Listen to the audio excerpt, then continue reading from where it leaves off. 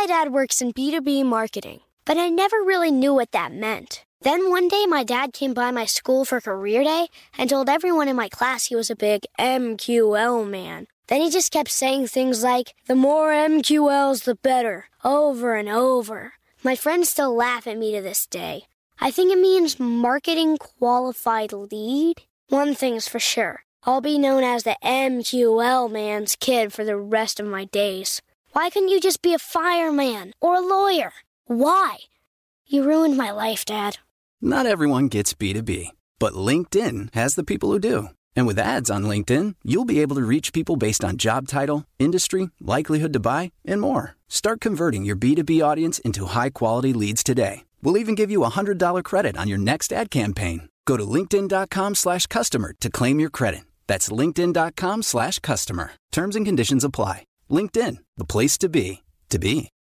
Without the ones like you, who work tirelessly to keep things running, everything would suddenly stop. Hospitals, factories, schools, and power plants, they all depend on you. No matter the weather, emergency, or time of day, you're the ones who get it done. At Grainger, we're here for you with professional-grade industrial supplies. Count on real-time product availability and fast delivery. Call, click Grainger.com, or just stop by. Grainger, for the ones who get it done. More Than a Movie is back with Season 2. I'm your host, Alex Fumero, and each week I'm going to talk to the people behind your favorite movies. From The Godfather, Andy Garcia. He has the smarts of Vito, the temper of Sonny, the warmth of Fredo, and the coldness of Michael. To the legend behind La Bamba, Lou Diamond Phillips. When I walked in, I didn't think I had a shot at Richie because John Stamos' picture was already up on the wall. Listen to More Than a Movie on the iHeartRadio app, Apple Podcasts, or wherever you get your podcasts. Hey, I'm Jay Shetty, and I'm the host of the On Purpose podcast. This week, I talked to Orlando Bloom in a rare interview where we went deep into how to get comfortable with fear and how to change the guilt and shame thought pattern. People say, what are you afraid of, right? I'm afraid of fear because it's like I want to confront anything in my life that feels challenging on those levels. Listen to On Purpose with Jay Shetty on the iHeartRadio app, Apple Podcast, or wherever you get your podcasts. You're listening to Math and Magic, a production of iHeartRadio. When I joined, I didn't know anything about television. I didn't even like it. My interview was with Fred, who said, so what kind of music do you like? And I think I said Bruce Springsteen. I'm not sure. He said, well, you're wrong, and I'll tell you why. And then about 45 minutes later, I left, not having said anything else. And the next thing I know, they were like, look, this is just a few of us. We're trying to get this thing going if you'd like to join. And it was kind of like, how fast can I get out the door of Condé Nast and jump on this thing, whatever it is. These people are crazy.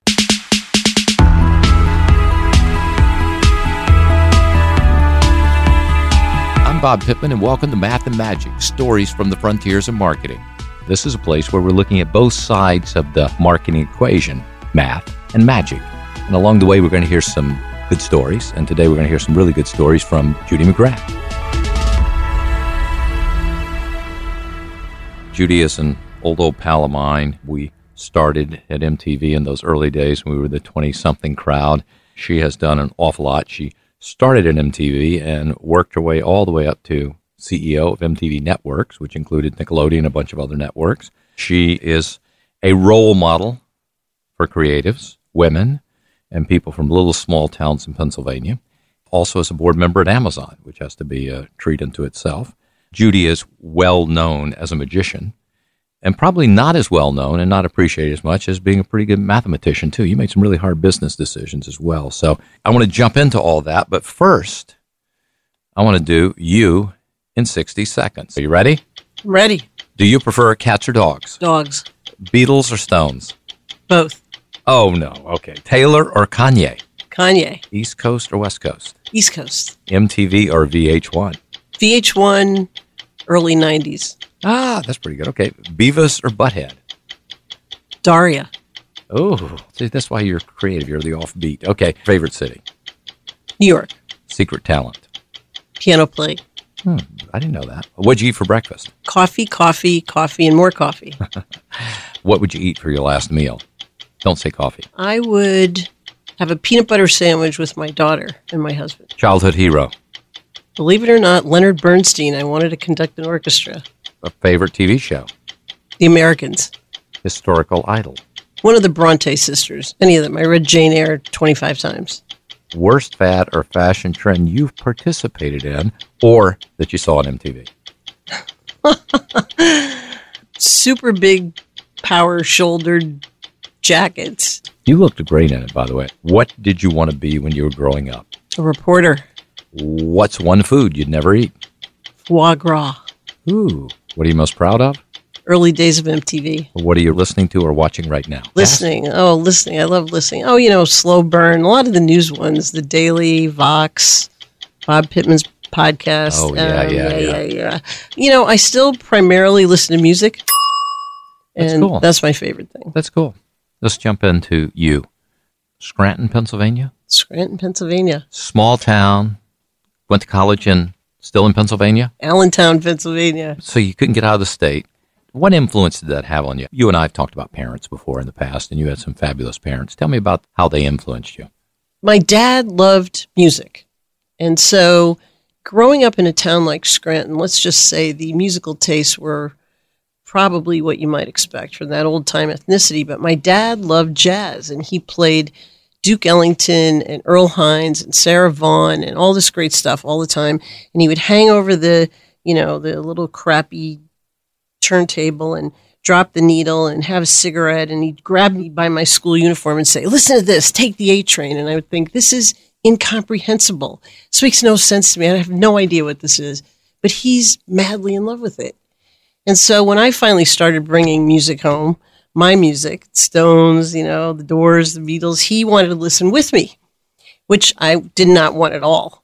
But when I think about some of the things he said, he thought, dare I say, the Beatles were pop crap, and that the Stones were blues, and that Charlie Watts was a big band drummer. And it was a way to have a relationship with him. I remember thinking later, he had a passion that was separate from family and work, and I really wanted that for myself. What really motivated me, though, was I had a sense from reading like Crawdaddy and Rolling Stone and listening to music that there was a tribe of people somewhere that were my tribe, and I couldn't find them where I was. And if I could find them, and if I could have a part of anything they were doing, I would be all in. And to me, that was like the dream was in New York City, which my parents, friends, and neighbors felt like I was moving to Moscow or Brussels or someplace. It seemed like New York City. It's impossible. You can't do that. No one does that. So it sounds like you didn't have family connections. So how on earth did you get to Condé Nast? My mother was like definitely a feminist before her time, and it was like, go, go, go, you can do it, you can do it. When I came to New York, I thought, I cannot walk into Condé Nast. I look like I just fell off the coal truck. I mean, I don't have the nerve. And she's like, go in there, do it. Something will happen. If it doesn't, try again. She was one of these people who always said perseverance is an underrated virtue. And I think she was right about that. Interestingly, I did not have a Devil Wears Prada experience at Condé Nast at all. I think I did a little bit of research, and I was a big magazine fan. Before I get to Rolling Stone, my ultimate goal, I wonder if I could possibly get in the door of one of these magazines. Is there any way? So I made this dummy magazine. I went in and I went into personnel, as they called it in those days. And this very nice older woman really did not want to deal with me. And she said, well, there's a copy test for a magazine called Mademoiselle that you can take. And I said, would you mind telling me what the compensation is, since I just literally gotten off the bus? And she said, dear, if you need to ask that question, you can't afford to work here.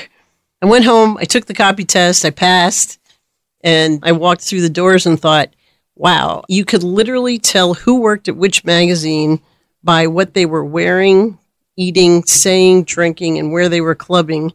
And you could pick all that up just from the lobby. So Mademoiselle, which is no more, was kind of the smart girl magazine at the time. Fran Lebowitz was a columnist, and some of the early sort of the pre-Martha Stewart people, Mary Emmerling, and there were just tons of people there. I made some of the best friends in my life there, who eventually led me to you and MTV. And I got in there and I just would stay up till 4 a.m. writing and rewriting these ridiculous things like Women Who Love Men Who Hate Women and Why, and Models Party Tips, and whatever it was. I just gave it my all. I was so thrilled to be there. And I think I sucked up everything. And what I also observed was brand. I mean, those magazines have very clearly defined brands, and they do not veer off that path.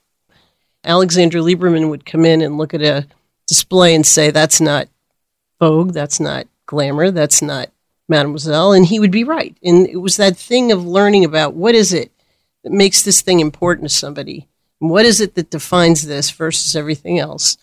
You have a story about one of the editors that you said you wrote something, and basically she said, yes, that won't do. That's one of my favorite stories that you've ever told. Well, I had a wonderful editor, Karen Anderegg at Mademoiselle. I killed myself writing something, and she called me in and she said, this is really not good. And I was devastated. I mean, I thought, oh my God, I've spent my whole life trying to get a foot in this door. And then she said, I think you can do this, but this is really it. So I'm going to show you how to construct something good. And I'm going to give you one chance to go back and do that.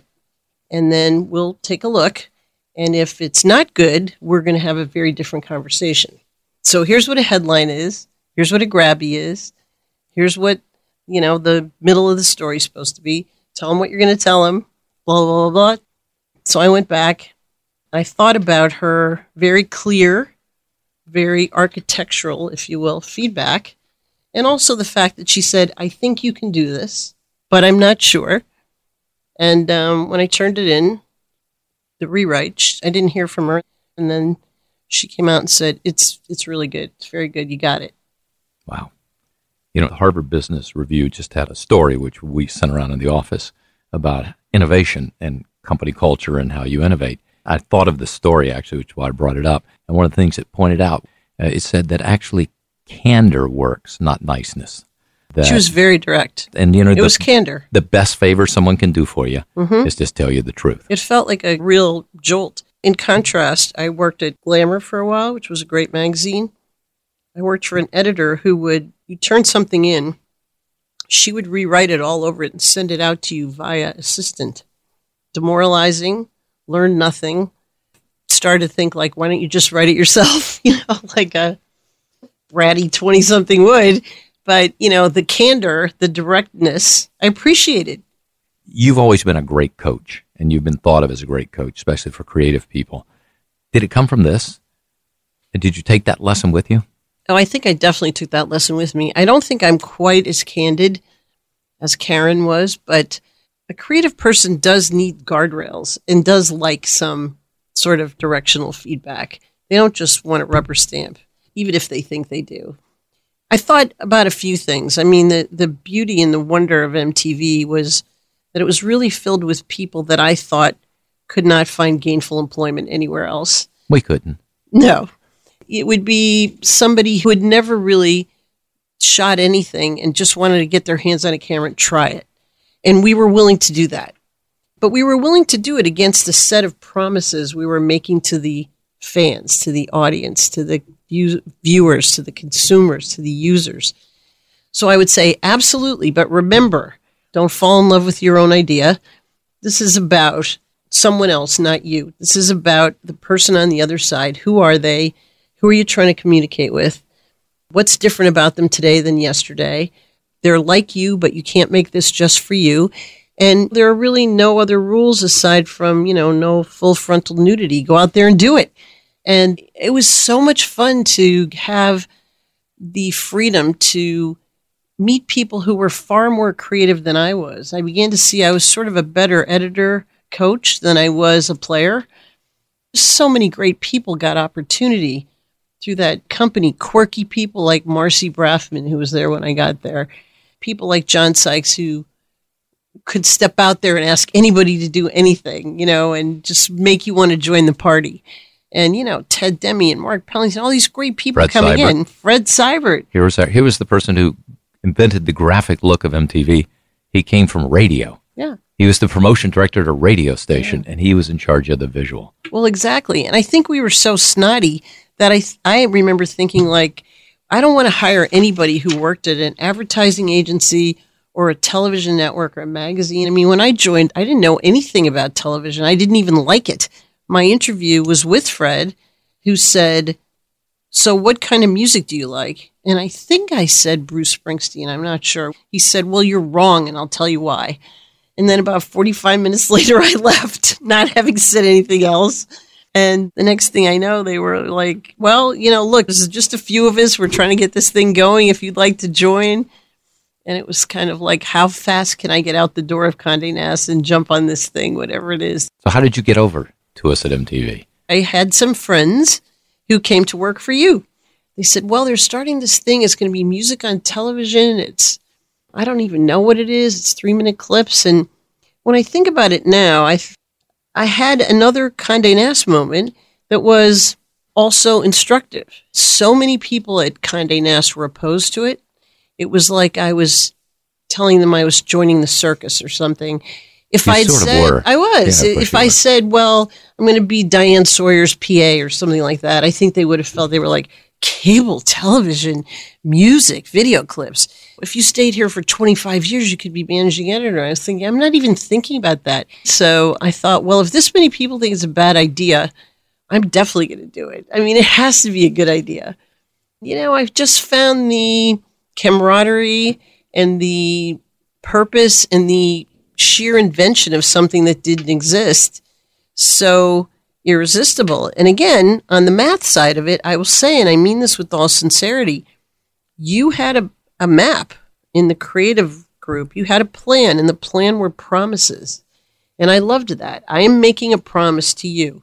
If you sit here, I'm going to deliver something that you've been waiting for. It is the first music television network. It is exactly for you. And I thought, wow, I want my MTV. It's not distributed in Manhattan. I have no idea what it is, but those are powerful words. My. In an era before social media and social engagement, something for me that felt like mine and want. What a powerful word, right? I want my MTV. I took that very seriously. I took those promises to heart, 24 hours a day. Terrific. In stereo, not really, but, hey, it's marketing. Hey, it sounded good, didn't it? It sounded good. But for those 10 people who did have stereo, it was brilliant. I remember you saying to me, we want people to think it sounds better than regular television, and they did.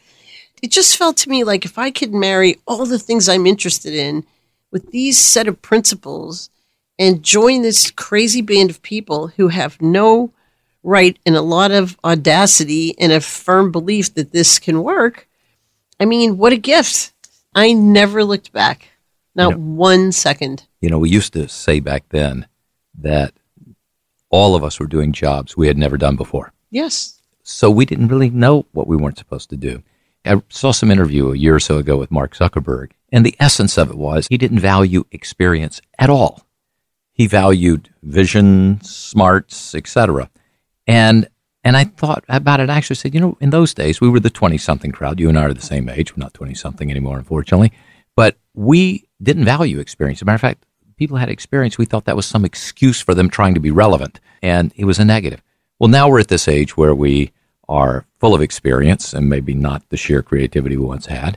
Do you think experience has a role that we didn't appreciate when we were in our 20s? It's hard to answer that question without stepping outside yourself. As I said, like you, I never wanted to be away from young adult culture. And even if I felt like a vampire at times, I thought, I need to be near this. And as I've spent time around subsequent generations from ours, I thought, my God, they are so much more equipped than we were to change the world. I mean, there's so many more tools. There's so much data that we never had. There's so many wonderful things about who they are.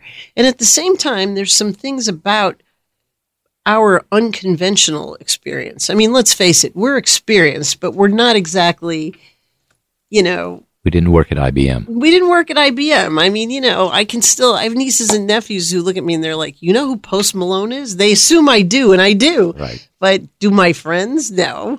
We had such a great period of being able to be young and inexperienced and devoted and into it before I feel like I'm looking at some of these smaller companies. They start building corporate overstructures. And I was just talking to a group. I said, so what's your mission? What's your vision? And they said, mobile first. And I thought, okay, yes, but what isn't really? That doesn't make me want to get up in the morning, and everything is that to me. It's like, yes, but what is it about you? What do you know about that person who's going to share what you do today, or listen, or care, or what is it about you? I started to think that my style was out of style, or your style, that creatively led anything was out of style, that it was really only about left brain. It was only about math for a minute. But the truth is, now you can have an incredible marriage of both, even more than we were able to. And let's face it, one of the things that I admired and valued at MTV was research. But it wasn't focus groups. It was what's going on in your life that influences you and makes you who you are and determines what you like. It was like qualitative research, right? It was as much data as we could get about who loves MTV, who might like it, who could love it some more. So that was important. That was very important. But it's not the only thing, and it can't be the dominant thing. We did do a concept test of MTV, if you remember. The board of directors did not want to do this idea, so I had this idea that we would get a pollster to do a concept test. And it came back really great. Like 70% of the people said, I like that. I'd listen to that or watch that channel. And we used that in the board presentation. And finally, the board didn't say yes. Steve Ross, who ran Warner's, and Jim Robinson, who ran American Express, had to get in a room and say yes. But I do think that little bit of research made them feel better than a bunch of 20-year-olds saying, hey, we got a great idea here. Let us at it. Someone was talking to me about the incredible data at Netflix and the fact that they use data for casting and everything else. And I said, yes, I think that is fantastic. I wish I had had it. It's incredible. But I still believe there's somebody at Netflix who read a script from the Duffer Brothers for Stranger Things. They stuck their finger up and read the zeitgeist and said there's some Spielbergian 90s kind of retro thing going on. They hit pay dirt with Millie Bobby Brown. They brought Winona Ryder back. They mixed up this stew of things. And the data alone will not lead you to that. So you need some people in the mix who can also just read tea leaves and take a chance. We're all looking for things that connect and work and hit, and most of them don't. But that part of it is, I think, essential in the mix too. Well, I think that's sort of the heart of, you know me, I've used math and magic since I was in my 20s, that the research tells us what the people are like, where they're living, what their attitudes are, but it doesn't tell us what to do to excite them. Mm-hmm. Research is not policymaking. And I think we shared that way back when is, okay, now I got a picture for these people. I got a great idea. Let's do the Lost Weekend with Van Halen. Let's paint that house pink and get John Mellencamp to go give it away. And I remember listening to one of the writers sitting there one day saying, I hate my miserable life. And we made it a contest. If you hate your miserable life, sign up here. Sign up here and we'll change it. I love that. Just hold on a second because we've got so much more to talk about. We'll be back after a quick break. My dad works in B2B marketing, but I never really knew what that meant. Then one day my dad came by my school for career day and told everyone in my class he was a big MQL man. Then he just kept saying things like, the more MQLs, the better, over and over. My friends still laugh at me to this day. I think it means marketing qualified lead. One thing's for sure, I'll be known as the MQL man's kid for the rest of my days. Why couldn't you just be a fireman or a lawyer? Why? You ruined my life, Dad. Not everyone gets B2B, but LinkedIn has the people who do. And with ads on LinkedIn, you'll be able to reach people based on job title, industry, likelihood to buy, and more. Start converting your B2B audience into high-quality leads today. We'll even give you a $100 credit on your next ad campaign. Go to linkedin.com/customer to claim your credit. That's linkedin.com/customer. Terms and conditions apply. LinkedIn, the place to be, to be.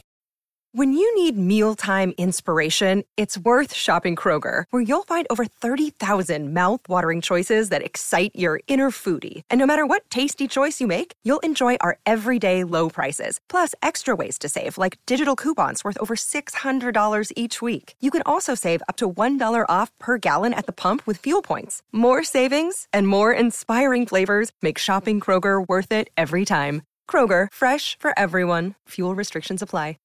Hey, I'm Jay Shetty, and I'm the host of the On Purpose podcast.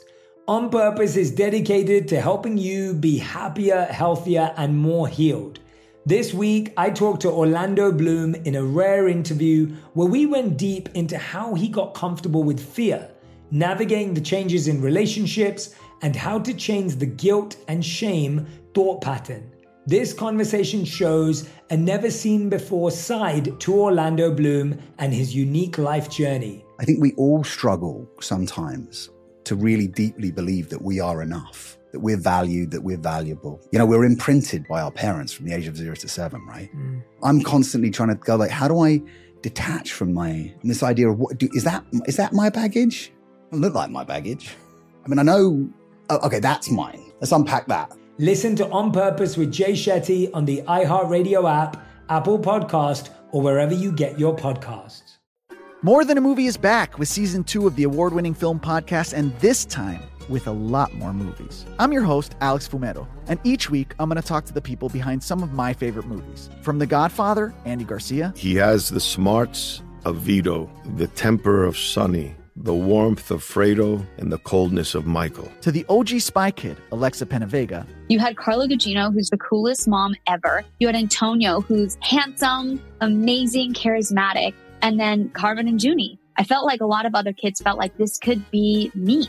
To the legend behind La Bamba, Lou Diamond Phillips. When I walked in, I didn't think I had a shot at Richie because John Stamos' picture was already up on the wall. Every episode will feature interviews with the biggest actors, directors, writers, and producers behind your favorite films and tap into the history of Latinos in film. Listen to More Than a Movie as part of the My Cultura podcast network, available on the iHeartRadio app, Apple Podcasts, or wherever you get your podcasts. Welcome back to Math and Magic. We're here with Judy McGrath. We were talking about creatives running companies. You're one of the few creatives that ran a very big company. How do you think a company differs when a creative runs the company than one of the business people run the company, or the lawyer, or the accountant, or the salesperson?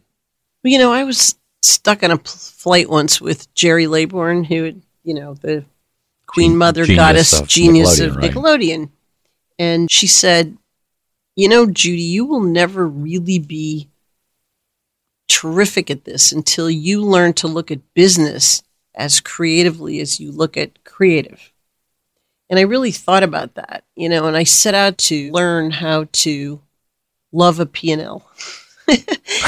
The business people in all of our companies are not typical business people either. You know, there's creative thinking in everything. I really do believe that. I'm not one of those people that thinks creativity is for the precious few. But as I grew up through the ranks and I left just managing all those wonderful, incredible, creative people that I loved, and I started to learn to fall in love with Comedy Central and Nickelodeon, and, you know, got the chance to help create a safe and wonderful place for Jon Stewart and, you know, Dave Chappelle and John Oliver and Colbert and all those great people.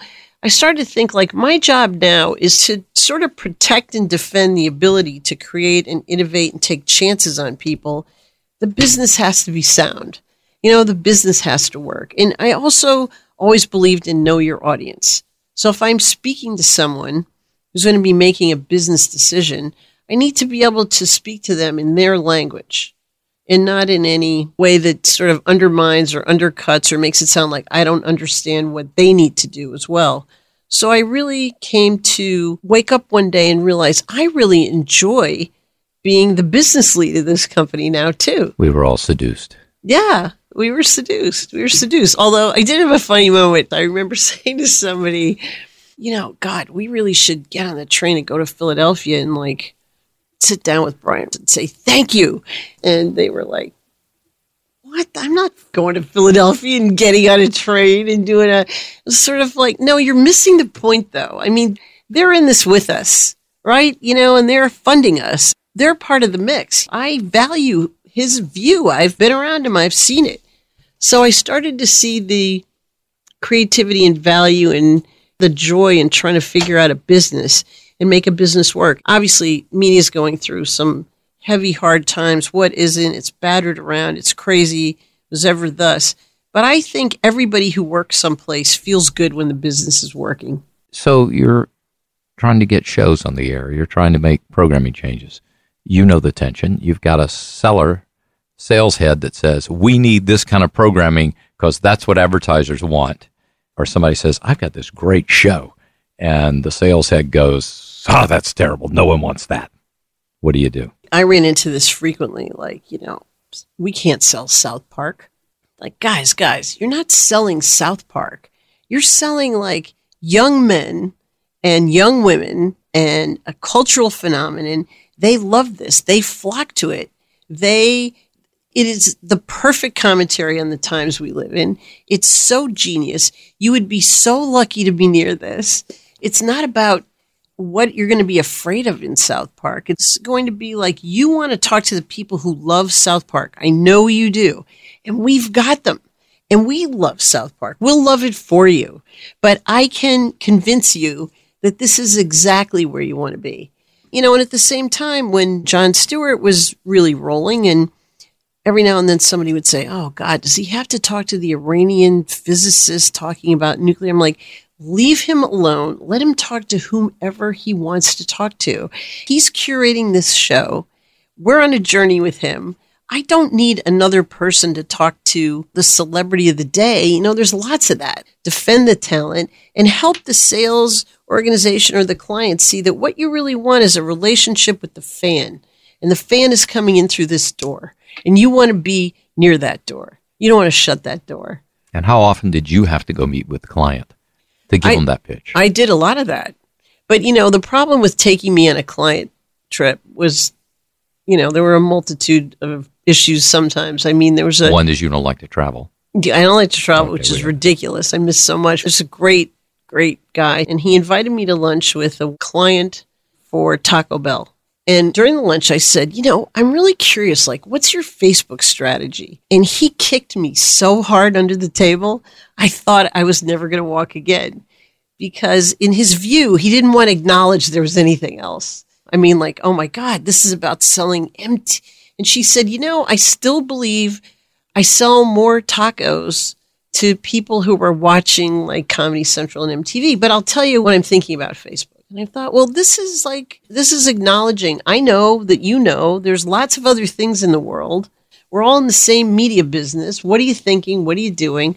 So depending on the client, I would be either a good date for the the lunch date. Or the nightmare date where they'd say, well, you did a great sale for Facebook. Thank you. We won't need to see you again. So let me jump a little bit. You're a role model for a lot of people, especially creatives always, but you've been a great role model for women. If you think about it, in the days of MTV, we probably, looking back, had an extraordinary number of women in very important roles. Today we'd be crowing about it probably. Whether you like it or not, you have been mentoring people. You've been setting an example. How do you handle that responsibility, and what do you do consciously about that? I can remember some things that just felt like personal milestones to me. I remember one year sitting, one of the great fun things I got to do would be hang out in the rehearsals for the Video Music Awards. And I was sitting there and I was thinking, wow, we've got a female director. We have a female on stage managing the crew.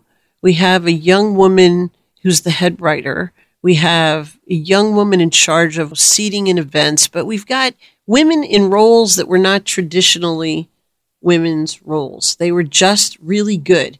And I do think it's incumbent on somebody who gets an opportunity like I got to look out for underrepresented people in general. And so, when Beth McCarthy Miller raised her hand, it was an easy, let's let Beth direct. Come on, she can do it. We know she can do it. Everybody knows she can do it. And I looked around and thought, wow, this whole thing is kind of really looking very different than most of the other sets that I've been on. And, I always felt like I worked with men who were not like typical and young employees who are not typical. So how ridiculous would it be to take a typical approach to anything else? We were upending tradition all the time, and not just for the sake of doing it, but because give somebody a chance, they'll knock themselves out to show you that they can really do it. And we actually talked about it back then. We said, if somebody's done 3 or 4 things and they're not great, we have empirical evidence they won't be great. Yeah. But if we give somebody a shot who's never done it, they could be the next Steven Spielberg. Exactly right. And the only way we're going to find out is to take a shot. Exactly. And you continued to do that through your career. I'm most drawn to it. It's what happened to me, and I still feel it. I had lunch with a kid yesterday, and I thought, oh my God, I would hire this kid tomorrow. He's been teaching a knife throwing class. Oh, good. We might need and that. doing improv. But it was like he wants to be an agent or something. I'm like, why not? Of course, So now that we're not 20-something and you got experience under your belt, what are the 2 things that you wish someone had told you about getting old? Oh, my God. Well, let's see. In spite of how old you may be, if your heart and soul are young and youthful, don't shy away from it. And at the same time, own your experience and find a way to share it when asked or even when not. I was sitting next to a young guy who's running a company, and he was looking at a piece of media, and he said, "That's boring." That was it. And I watched the kid who had showed it to him look deflated. So I said, that's not really actionable advice. My first editor, who said, this is what a headline is, you could say, it drags in the middle. Like if I were you, I would move this piece to the back. You could try that. Or you take it and go back and think about where do you think it's slow, and then come back and show me. But this quick kind of like just dismissive is not going to get you really where you want to go. And he's just going to think you're a jerk, and I give up. Okay, so let's jump to, you've always done good. Rock the Vote, Choose or Lose, AIDS awareness. How did you think about that inside of a company, and how do you think of it for you as a person? Well, inside MTV, it was very interesting. I once heard Tina Fey say something about, it was a panel where a bunch of women were sort of congratulating each other for different things, and someone said they were lucky. And a bunch of other women jumped on her and said, oh my God, women always say they're lucky. Men never say they're lucky. You made your own luck. And Tina was actually very thoughtful about it. And she said, I think timing plays a role in something, as well as luck and talent. So when we decided to get into, and certainly Rock the Vote was not our idea, politics. Was it Jeff Aroff? Who were the Jeff Aroff. Right. So Jeff was very passionate about this. And it sort of grew into Rock the Vote. And I remember talking to Tom Freston, with whom I had an extraordinarily great creative relationship. And this was one of the rare instances where we had a blowout, really. We really didn't agree. But I listened to what he said. He said, this is a terrible idea. It's not going to work. This is an entertainment brand. Nobody cares about this. We're going to get laughed out of town. We do not have permission to do this. There's nothing about us that says we should be stepping anywhere near an election or voting or any of this. So I went back and I thought about it a little bit, and I thought, okay, this is where I come into the picture. I think I grew up in an era where I thought music, one of the many things I loved about music was its social commentary. And it is about the times we live in, and it is about everything. And it's about all the things that affect you in a very deep way. And I thought, I think there's a way to do this where it will be engaging. This was not about telling young people you need to vote. That's not the way I looked at it at all. It was saying to people who make big decisions in this country, this is a generation that is disengaged from you, and you need to address them on their turf, their way, and we'll invite you to do that. That's your shot. It wasn't about trying to be parental or any of that kind of stuff to them or give them boring facts or anything like that. And so we got as smart as we could get. And I think I didn't tell anybody. That's another thing. I sent Tabitha Soren. Tabitha went to New Hampshire, and she called me at like midnight. She said, I got up here and like a bunch of candidates are like, what's MTV? And she said, and then a couple of them like got back off the bus, primarily Bill Clinton, and said, I'll talk to you. And then we were sort of off and running. And, you know, that partnered with incredible creative work on those Rock the Vote spots. I mean, Madonna wrapped in a flag, and then fast forward to, you know, we're going to throw an inaugural ball that's not official and see if anybody comes to the party. And REM's going to play, and Vogue's going to play. And we tried to make it as spirited as MTV, but add a little bit of gravitas, if you will, and meaning. You know, like, you do matter. You are young, but you matter, and you deserve to be heard and listened to. And we're going to help you. Well, it's still held up as the example of the best way to do it. So you did a great job with it, Judy. And it was fun. Team. It was great. Well, it shows, too. So let me jump to CEO MTV Networks, board member Amazon. How do you contrast and compare those two roles? To have a front row seat at two phenomena in your lifetime is incredible. So I would start there. But board members are not operators. And that's a hard thing to learn. You know, the tendency to want to lean in and get in it is very real. You're supposed to take the long view all the time. And one of the things I love about Amazon, which is very much like we were, is that they are, as we all know, relentlessly customer focused. And they have a list of tenets and principles, and they live by them. And it is customer, customer, customer. And another one I like is day one. They want you to feel like this is the first day. This is a new idea. What can we do today that's different than what we did yesterday? Hence, Alexa. You know, so I find their spirit of what can we invent is a major part of their DNA, and it moves fast. So in that regard, I relate very much to it. I think I'm the sort of media person among my colleagues. It's a very small board. It's run in some unique ways. Sometimes it's read this book and we're all going to discuss it and see how this doesn't happen here, to, you know, everything they do, they write as a paper that you have to think about. And when you get there, no PowerPoint. It's like, okay, any questions? Let's get into it. So it's a culture that is familiar to me from the media business, which is like, let's get into it already. Let's talk about it. Let's like figure out what it is. And at the same time, take the long view, you know, think about the customer. There's an incredible guy on the board who I love really very much, who runs the Cornell Tech Center. So he is immersed, steeped. He knows everything about this kind of thing. And he's trying to put humanities and tech together and talk about ethics. And in one meeting, so I sometimes feel like I'm speaking from a different Alexa than the rest of the room. He said, you know, I really agree with Judy on one thing, the value of talent. Scientists, technologists, inventors are talent. And they want to know that you are hearing their idea and you like their idea and you're going to help them nurture and foster their idea. So as much as talent attraction to me was everything, coming up through MTV and Comedy Central, Nickelodeon, talent is everything there as well. You know, it's like you want the best people, and those people need to think that you understand them as talent. They're really no different at the end of the day than the original VJs, you know, our talent, or the musicians who absolutely, incredibly, crazily love what they're doing. They need to know that you understand that, you value it. And I think that's very much a part of why, in spite of whatever you want to think or debate about it, Amazon continues to just flourish.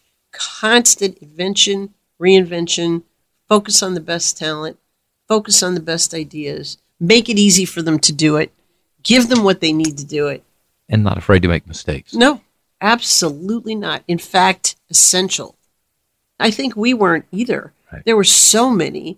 I mean, they even make lists of stuff that didn't work, and they say, hey, you know, it's okay, we'll move that team over here and try something else. The worst thing is to not try. So jumping off point, Alexa, smart speakers, audio, podcast, sort of the new audio renaissance. What do you think about it? It was another one of those things, dare I say, like MTV, when you think like, oh my God, yeah, that's what I was waiting for. someone who can play music for me and give me the weather and the news and is a voice and can talk to me. I think it takes into account a lot of the things we've been talking about. What makes somebody's life easier? What makes it more fun? What helps connect you to the stuff you want? It goes back to the most basic thing, radio. The sound of a voice in the wilderness that is the most human connection. So I think all those smart devices are really tapping into some basic human needs. We'll take our appreciation back to Amazon. Everyone at audio thinks Amazon has been a game changer. For us, it's the new clock radio. 45% of households used to have a clock radio. Now it's 19%. But who cares? Now there's Amazon. Mm-hmm. Now there's Alexa. We've got the clock radio back. We talked about contrarians. Mm-hmm. We talked about outsiders. And we were early outsiders. I think the whole MTV crew was. But today it seems like with all the startups, everybody's an outsider. It's sort of hard to find the insiders. If you want to be an insider, how the hell do you get those skills? Where do you go? The beauty of media today, whether it's a podcast or a TED Talk or whatever, you can dial up and teach yourself how to do Photoshop or listen to Warren Buffett or go international and find someone who might have some wisdom that comes from something completely different that can inform your thinking. It's almost your responsibility. You can say, I'm not just going to listen to Slow Burn. I'm going to try something completely different and see what I take out of that. And it can help inform your idea and make it more likely to succeed, I would say. And yet, I still find that I loved the era of magazine writers who I thought really knew something I didn't know and could tell me a story in a way that I couldn't tell it. And I still search for those voices and those people, and I think there are lots of them out there. So I think you have to search out your own contrarians. So let me jump one more place. We're in a world of this incredibly fragmented information, entertainment, everything for everybody. Will you ever build another cable network? Is there any audience out there that's unserved? Anybody looking for a linear TV channel? That is really... Are we the last of the Mohicans? That is one of the questions. It seems to me when you can have everything, you start to want some things curated for you. There's a reason why Rap Caviar hit everybody like a lightning, what I mean? When you think about radio's been around forever. When you first said iHeartRadio, I was thinking like iHeartRadio. And then I started to think about I do love radio. I do heart radio. I want someone to help me find my way through all of this stuff. I still believe there's a role for somebody to curate for me this massive sea of choice and help me navigate while I also have the freedom to discover on my own. So that's why you begin to trust brands, I trust an event on iHeartRadio. I trust it's going to have the zeitgeist in mind. I trust when I look for something on Netflix or Amazon Prime or Hulu that there's going to be something in there. They know that I like Handmaid's Tale, and they do. They're going to find something for me. So is there going to be another single point of entry? I mean, look, we grew up in an era where everybody was arguing about Vietnam. Now it's like there's so many different things to debate. It can be overwhelming. So I still look to the curators, and I still think there's probably room for an idea that none of us have thought of yet, and we're all going to go like, oh my God, why didn't we think of that? Okay, so we're going to end it back on math and magic. Best mathematician you know? I would say my friend Dan, who started the Cornell Tech Center. Best magician you know? Not counting you. I still have to give it up to early MTV. You, Tom, Bob, and pretty much any musician is a magician. Thanks, Judy. Thank you, Bob. Always fun. Here's a couple of things I take away from this episode with Judy. It might be easier to just fix your employees' work yourself, but if you want them to grow, take the time to teach them. It'll benefit you down the line.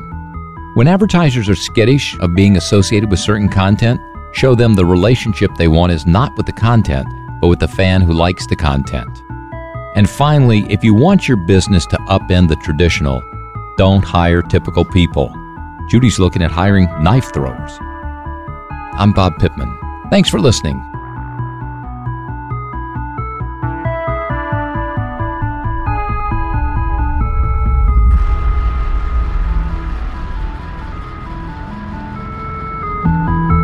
That's it for today's episode. Thanks so much for listening to Math and Magic, a production of iHeartRadio. The show is hosted by Bob Pittman. Special thanks to Sue Schillinger for booking and wrangling our wonderful talent, which is no small feat. Nikki Ettore for pulling research, Bill Plax and Michael Azar for their recording help, our editor Ryan Murdoch, and of course, Gail, Raul, Eric, Angel, Noel, Mango, and everyone who helped bring this show to your ears. Until next time.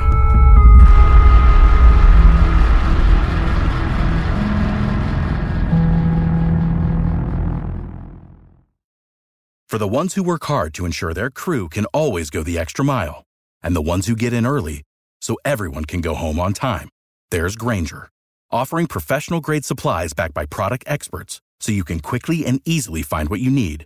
Plus, you can count on access to a committed team ready to go the extra mile for you. Call, click Grainger.com, or just stop by. Grainger, for the ones who get it done.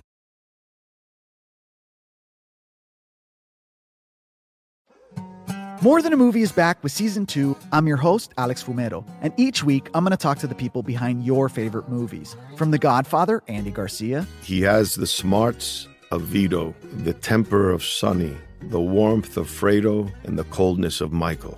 To the legend behind La Bamba, Lou Diamond Phillips. When I walked in, I didn't think I had a shot at Richie because John Stamos' picture was already up on the wall. Listen to More Than a Movie on the iHeartRadio app, Apple Podcasts, or wherever you get your podcasts. Hey, I'm Jay Shetty, and I'm the host of the On Purpose podcast. This week, I talked to Orlando Bloom in a rare interview where we went deep into how to get comfortable with fear and how to change the guilt and shame thought pattern. People say, what are you afraid of, right? I'm afraid of fear because it's like I want to confront anything in my life that feels challenging on those levels. Listen to On Purpose with Jay Shetty on the iHeartRadio app, Apple Podcast, or wherever you get your podcasts. Get ready for Smart Money Happy Hour. Pull up a chair. It's the happy hour you wish your friends were having. Mix two money experts with some hot takes and a splash of nostalgia, and you get me, George Camel. And me, Rachel Cruz, talking unfiltered about what's going on in the world, pop culture, and how to afford a life you love. We're talking money, celebrity budgets, and my budget for my 2 French bulldogs. It's a lot. You'll hear it all on Smart Money Happy Hour. Listen on the iHeart app or wherever you get your podcasts.